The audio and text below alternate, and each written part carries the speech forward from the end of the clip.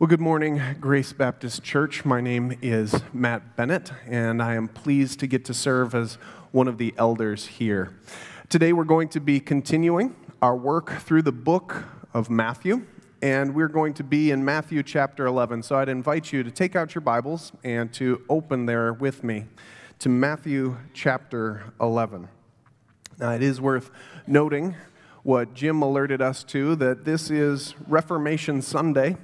And one of the things that we celebrate in that is something that you're bearing witness to even as you follow my instructions to open your Bible to Matthew 11.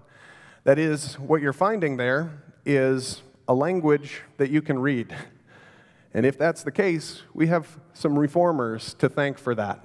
You're not reading Latin, but you are reading a language that you speak because those reformers were convinced that the Word of God needs to be accessed by the people of God as they seek to know and love and conform their lives to their Lord. So we stand on the shoulders of giants who have gone before and who have invested much in order to bring us to a place where we are today. We should be grateful here at the beginning of this day. As we begin, I want to start by asking a question that I think will give some shape to some of what we see at the beginning of this chapter. That question is, have you ever been through a season of time in your life where you doubted everything that you thought you knew?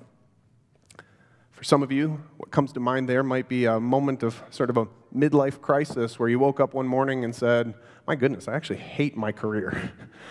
For some of you, that may be that second semester in college where you all of a sudden came to the realization that all the accolades that you had accrued for your middle school soccer career are no longer going to suffice as your social credentials in this new setting. And for others of you, maybe like myself, it might have occurred when you found out what natural casing means on that package of bratwurst that you love so much. Things that cause you to doubt everything you thought you knew.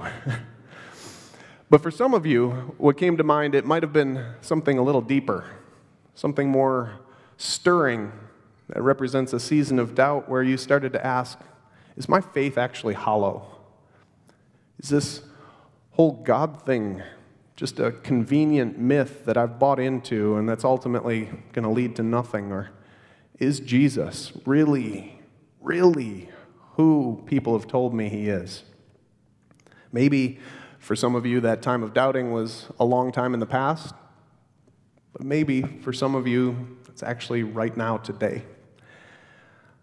I want to encourage you that even though these seasons might be dizzying and disorienting, what we're going to see in this passage today is that you're not the first person to have these questions or these doubts. You're not alone in your doubt, and these doubts don't faze Jesus.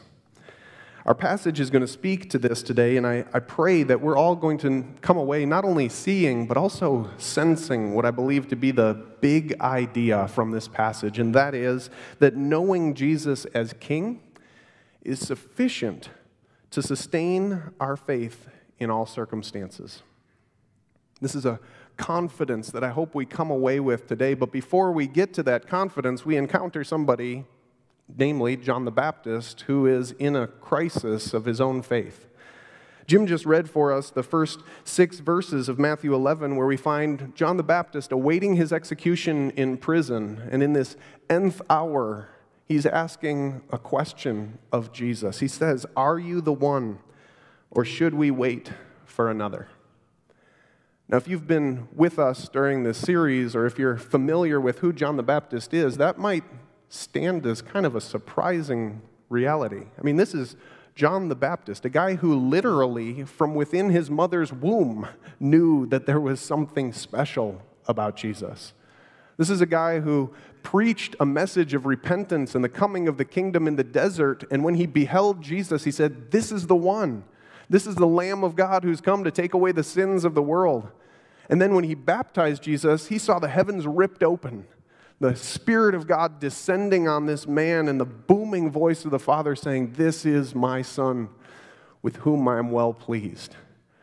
So we might find ourselves looking at John the Baptist in this situation and being like, "John, are you kidding?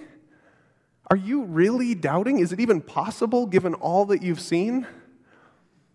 Well, On the basis of his question, it appears that, yeah, it is possible.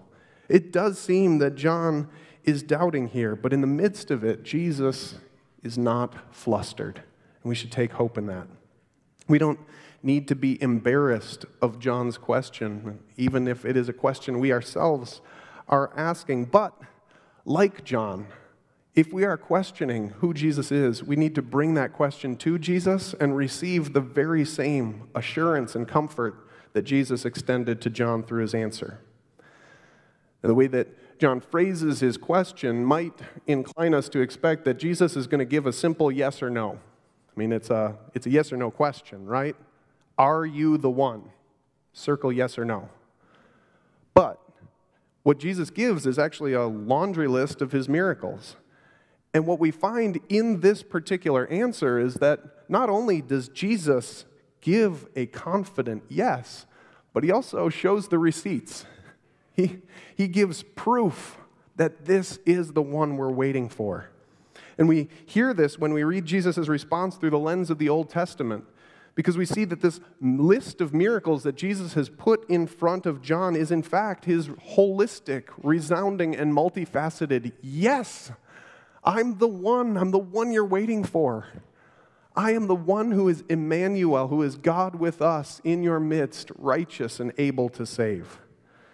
Jesus' answer is echoing with Old Testament allusions, especially that come from the book of Isaiah. So why don't we look at a couple of passages that seem to be preparing us many years before this encounter to see what would happen when God showed up in our midst. We can consider Isaiah 35, 4 through 5, where we read, "Say to those who have an anxious heart, be strong, fear not. Behold, your God will come with vengeance, with recompense of God. He will come and save you.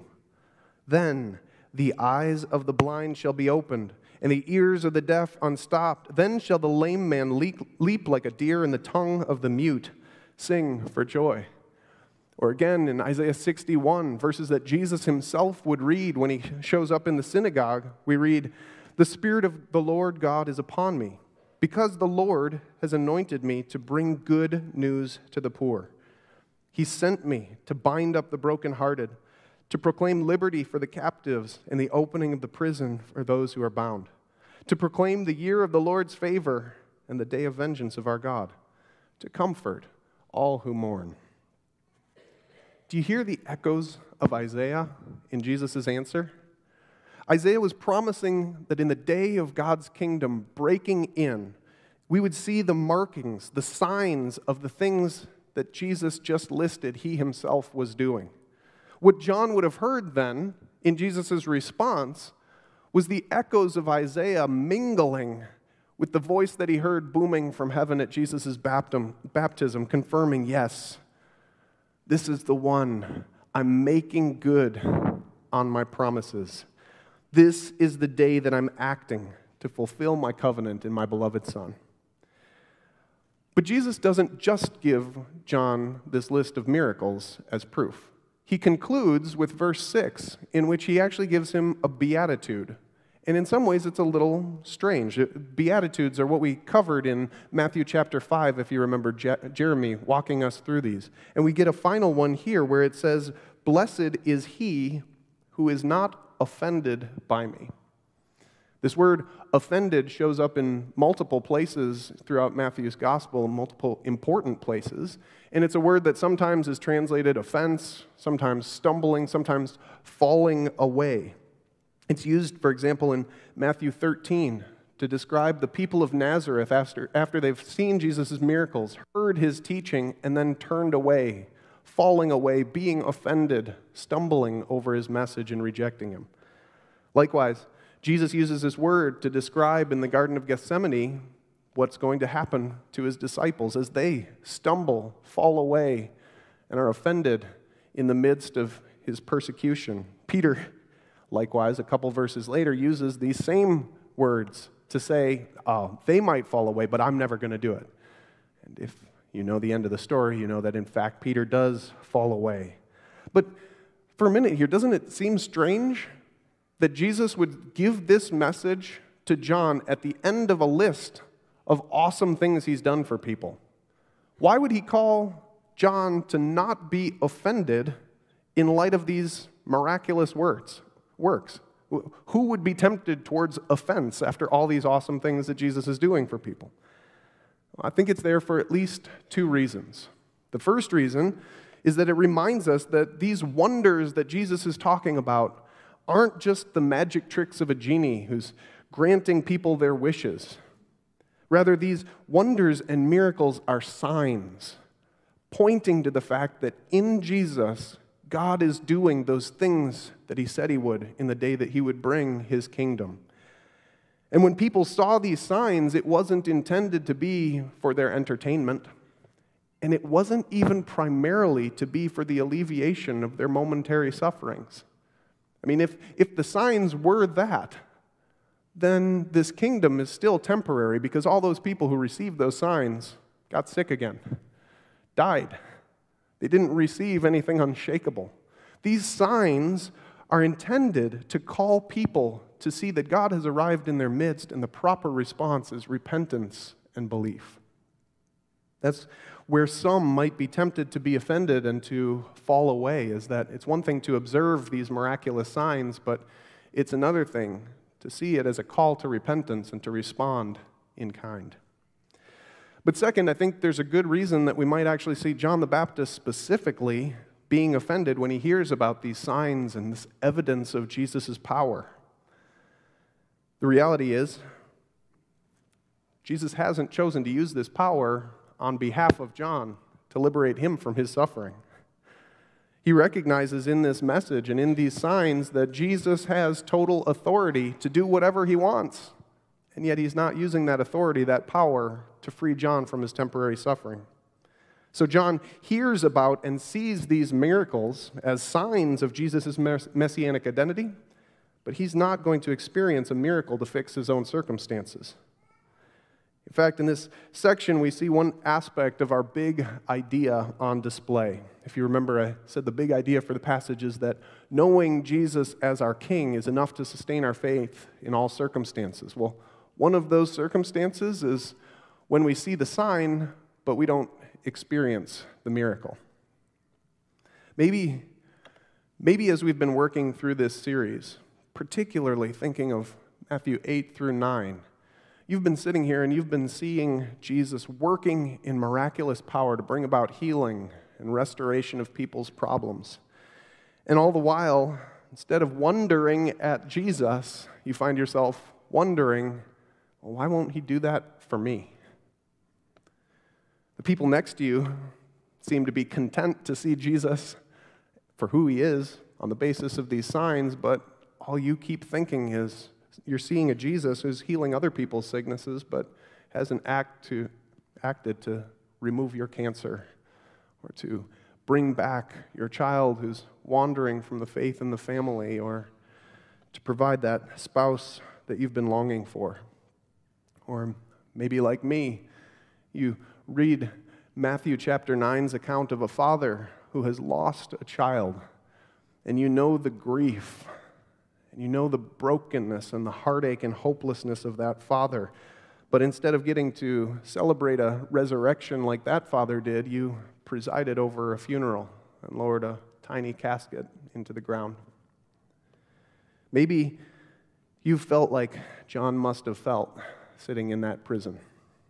He knew that others were experiencing God's miraculous intervention on their behalf, and yet he was left to suffer for testifying to the one who he knew also had the power to stop his own suffering.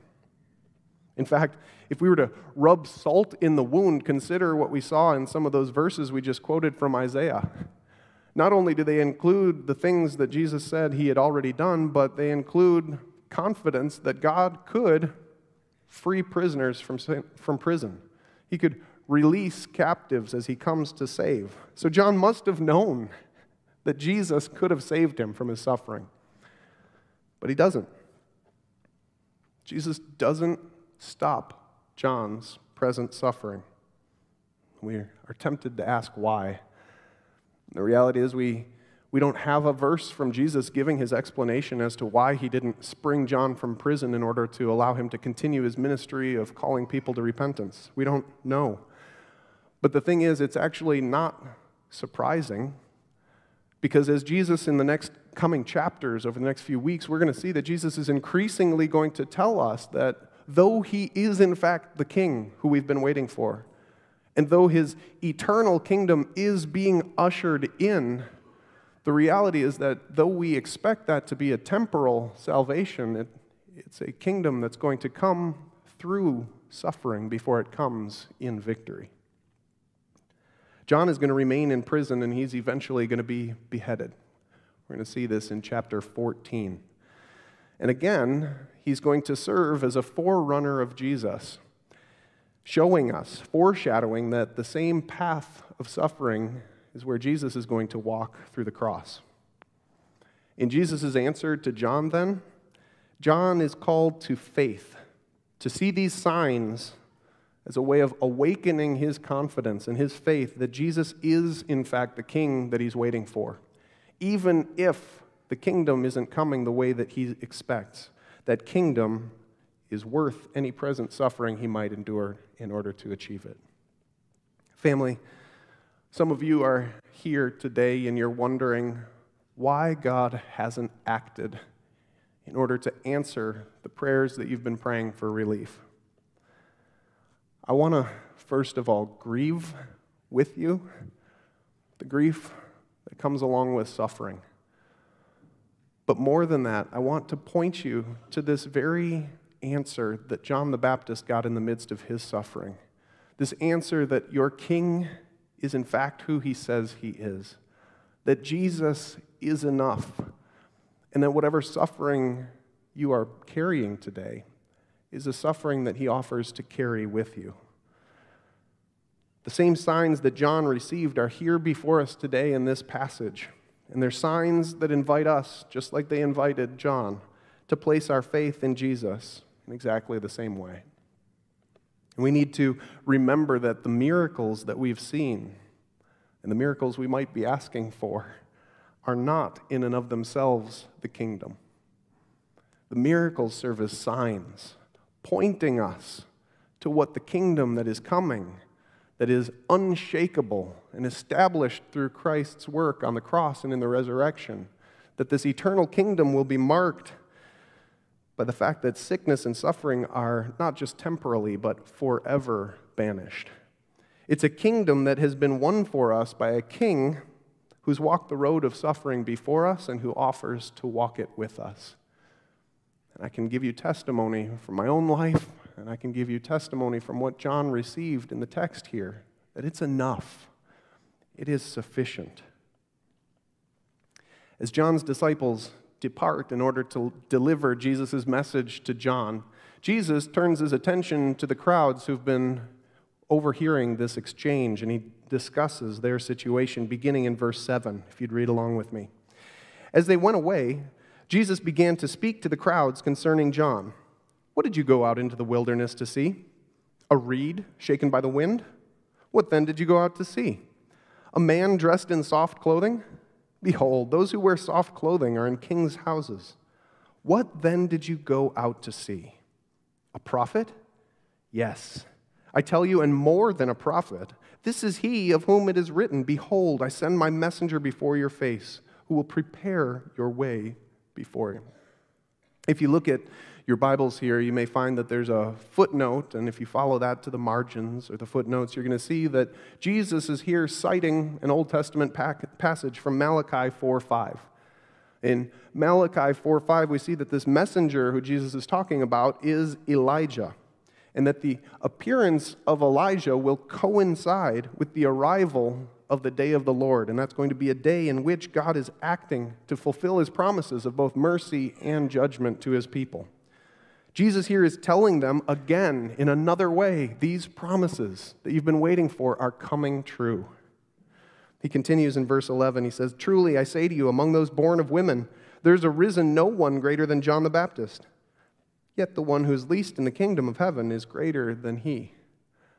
It's worth pausing here again, especially if you're somebody who's here today doubting and wondering if Jesus disdains you in your doubt.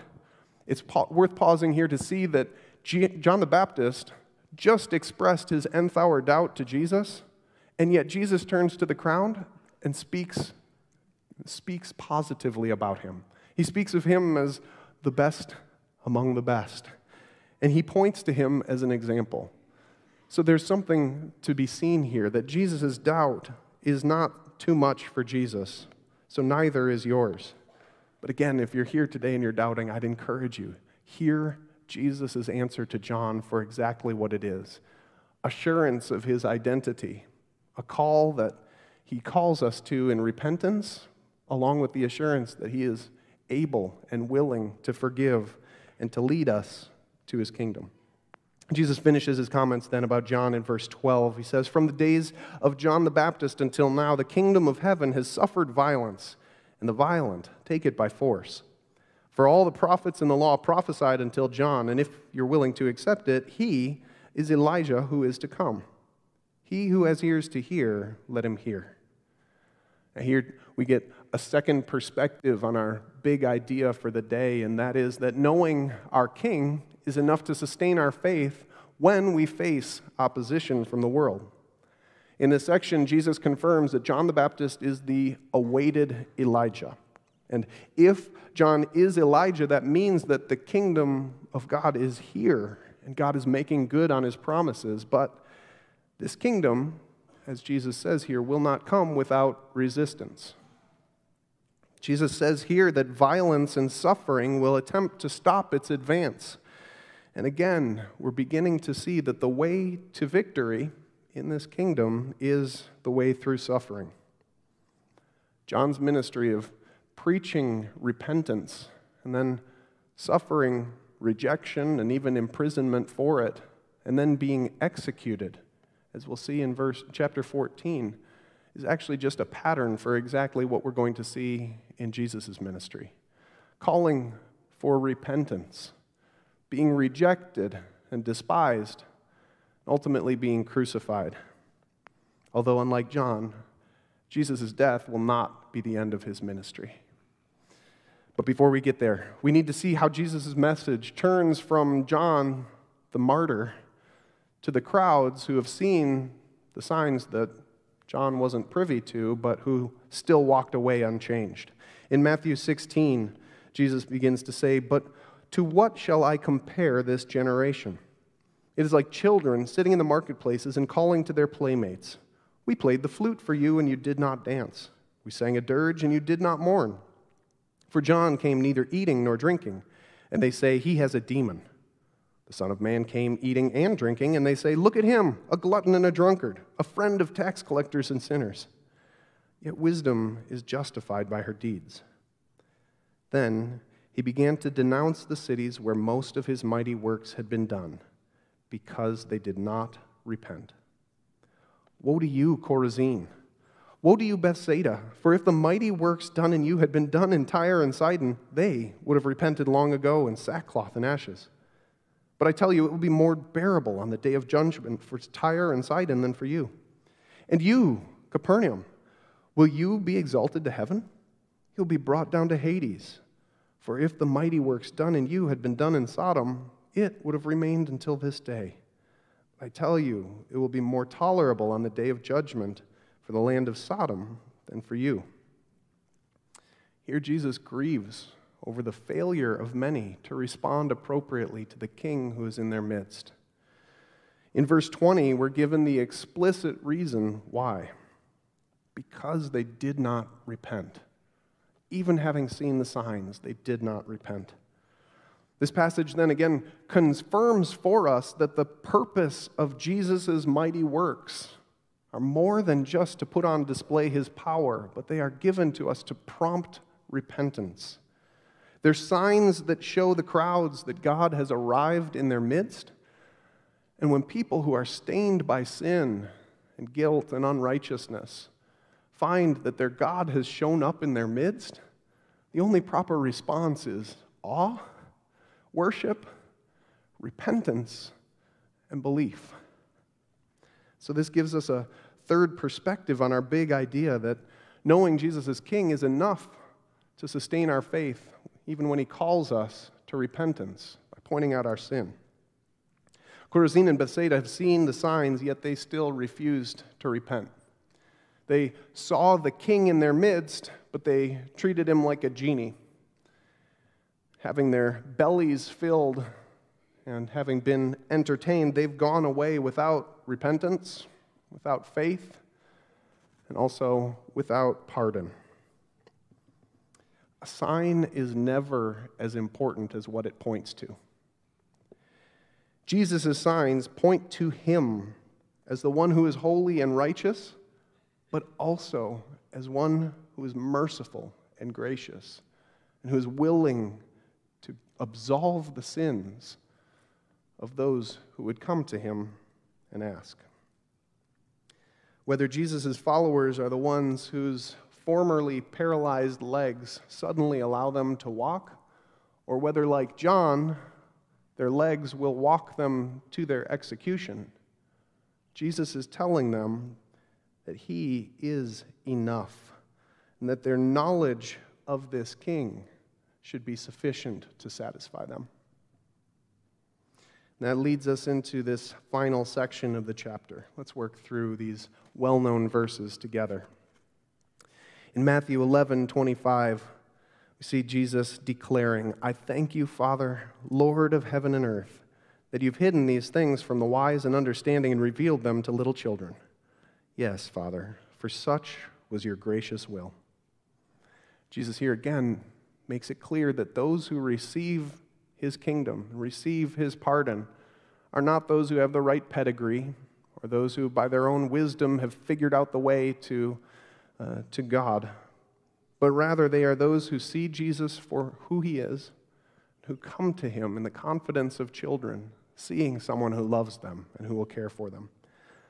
These faithful ones are the ones that Jesus chooses to reveal himself and his Father to.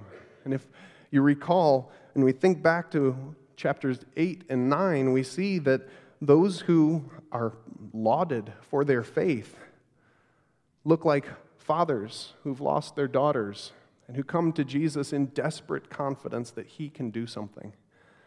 They look like lepers who've been cast out of society, and women who are impure, and it looks like blind men come to see Jesus as the Son of David, and who know that a simple touch from him can solve their situation. And it looks like people who realize that despite their past, no matter how many sins or what kind of sins they've committed, this king is inviting them to repentance and belief that he would invite them into his kingdom. God has revealed what he's doing in Christ to those who come with childlike faith, to see that Jesus is the one who is God's answer to the human sin problem.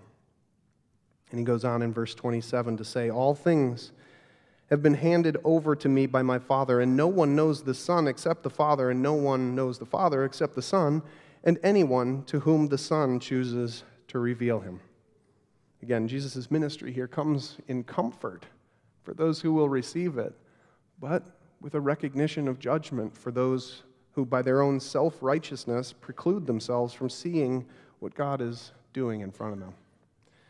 Jesus assures us that no one knows the Father except by his merciful and gracious revelation of the Father.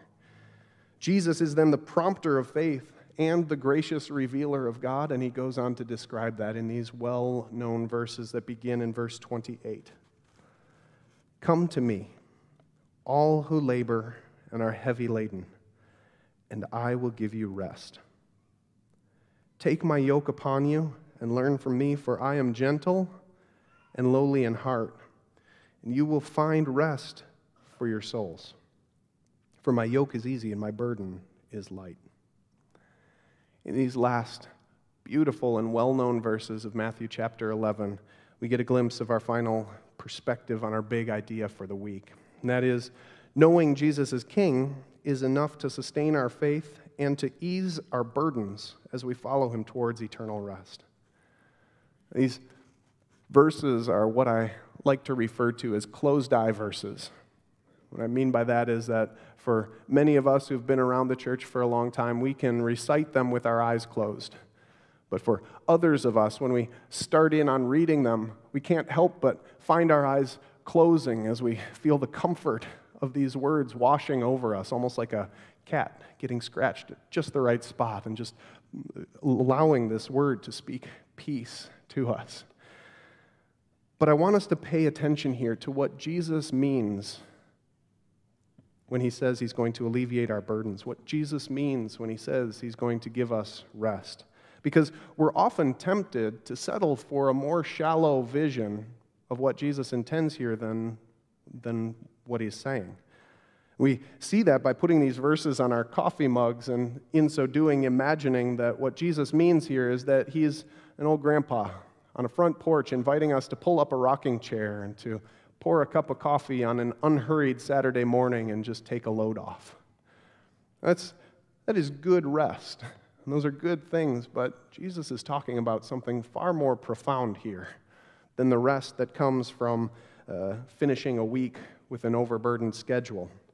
Jesus is more concerned to alleviate the impossible weights that have been levied upon people who have been told by their religious leaders that it's on them to establish their own righteousness. Jesus is pointing to something that's more than just the alleviation of the suffering of sickness and death and worry and fear that we struggle with. Jesus is talking to people who've been told that it's their duty to save themselves or to yoke themselves with ultimately the impossible task of both achieving and maintaining their own holiness. Jesus calls us to come to him to see that it is his royal mission to bear away the burden of our sin in our place and to yoke himself to us in order to lead us into his eternal kingdom. If you're here today, you find yourself under the impression that being a Christian or becoming a Christian means that you have to get yourself right and you need to set your life in order before you come to God, please come find me or come find one of the elders who will be up front here after the service, because on the one hand, I have really bad news for you, and that's that you can't do that. It's impossible for you to get right enough to come to God. I also have really good news, and it's the good news that Jesus holds out in front of us here, that he is the one who has borne our burdens, and he is the one who will extend his righteousness to us. And all he calls you to do is to come to him, to repent, to place your faith in him and follow. Now, for those of us who are here today as believers, even if we find ourselves in a season of suffering or doubt, we have the advantage of history that John didn't yet have, in that we can look back at the cross of Jesus and see that he has walked this path of suffering that he's calling us to endure before us. There we see Jesus paving the way of the kingdom for us right through the valley of the shadow of death, as he vicariously and in our place bears away the penalty, the burden, the shame, and the curse of our sin. We need to recall that Jesus doesn't stay dead, but rather he victoriously is raised from the dead in order to give to us God's glorious invitation to join Jesus in faith, to receive an eternal healing, forgiveness, and restoration that will not fade, in which we will not get sick again, in which there will be no death, and which will ultimately make any temporal suffering that we're enduring seem eternally insignificant. It's this eternal perspective that allows Jesus to tell his followers that despite the violence that will come against his kingdom's advance, his yoke is still easy. His burden is still light, because as Paul will say elsewhere in the letter to the Corinthians, our present sufferings are light and momentary compared to the eternal weight of glory that's prepared for us. Jesus can say these words to the man who received back his daughter from the dead in exactly the same way as he can say it to John the Baptist as he waits to give his head on Jesus' behalf. He can say this to the woman that he restores from a place of shame and separation in exactly the same way that he can say this to you today as your child walks farther away from God and from your family and you grieve. Or as your workplace becomes ever more hostile, or as your community shifts farther away from your worldview and is more and more antagonistic against the gospel, or even as your cancer gets worse and death approaches. In the middle of all of these sufferings, even in the times where God chooses not to intervene in this temporary moment, we have the same invitation. Take his burden upon you, for it's light. Yoke yourself to him and let him lead you into the kingdom. Let him bear you up under the burdens that he's borne in your place, because there's a kingdom ahead that cannot be shaken. As a church, over the past year and a half, 2 years, we have had the weighty privilege of seeing many of our senior saints provide for us a testimony of the sufficiency of knowing Jesus in the midst of walking towards the end of their days. I think of so many of our members and the families, the Sheridans, the Hansons, the Bigelows, the Bates, and so many others who have walked their loved ones into glory. And as weighty and grief-filled as that is, they've been extended the privilege of hearing from those very loved ones the confident message that despite their suffering, Jesus has been enough. And Jesus with them is satisfying, even as death approaches. Friends, for us to walk with our King is enough to sustain us, even when our walk leads us through suffering. And that's because nothing that Jesus might ask you to do or to endure is heavier than which he has borne for you. This is what makes his burden light and his yoke easy. That he, our great shepherd king, will bear it with you because he's already borne it for you. So, in light of Matthew chapter 11, then as we close, we see that Matthew helps us to say in confidence that knowing Jesus as king is enough to sustain our faith in all circumstances. When we see the sign but don't get to experience the miracle, when we face opposition from the world, when he shows us our sin and calls us to repentance, all that is because this king has borne our burden for us, and he will bear them with us. Let's pray. Father, you are good. You are faithful and you are kind. Thank you for your word in which we see Jesus, the Word become flesh, who's not only here to demonstrate how great you are, how pure and holy you are, but also how merciful and just you are. Thank you for his bearing away of our guilt at Calvary. Thank you for the hope that comes from his empty tomb, his ascension to serve as our great high priest, pleading his own blood on our behalf that we might be adopted sons and daughters. Father, would that fact be the thing that we look to as we see our burdens and the weight of our days? Would we take confidence in the fact that our King will bear us up because he's already borne all of our burden? In Jesus' name we pray. Amen.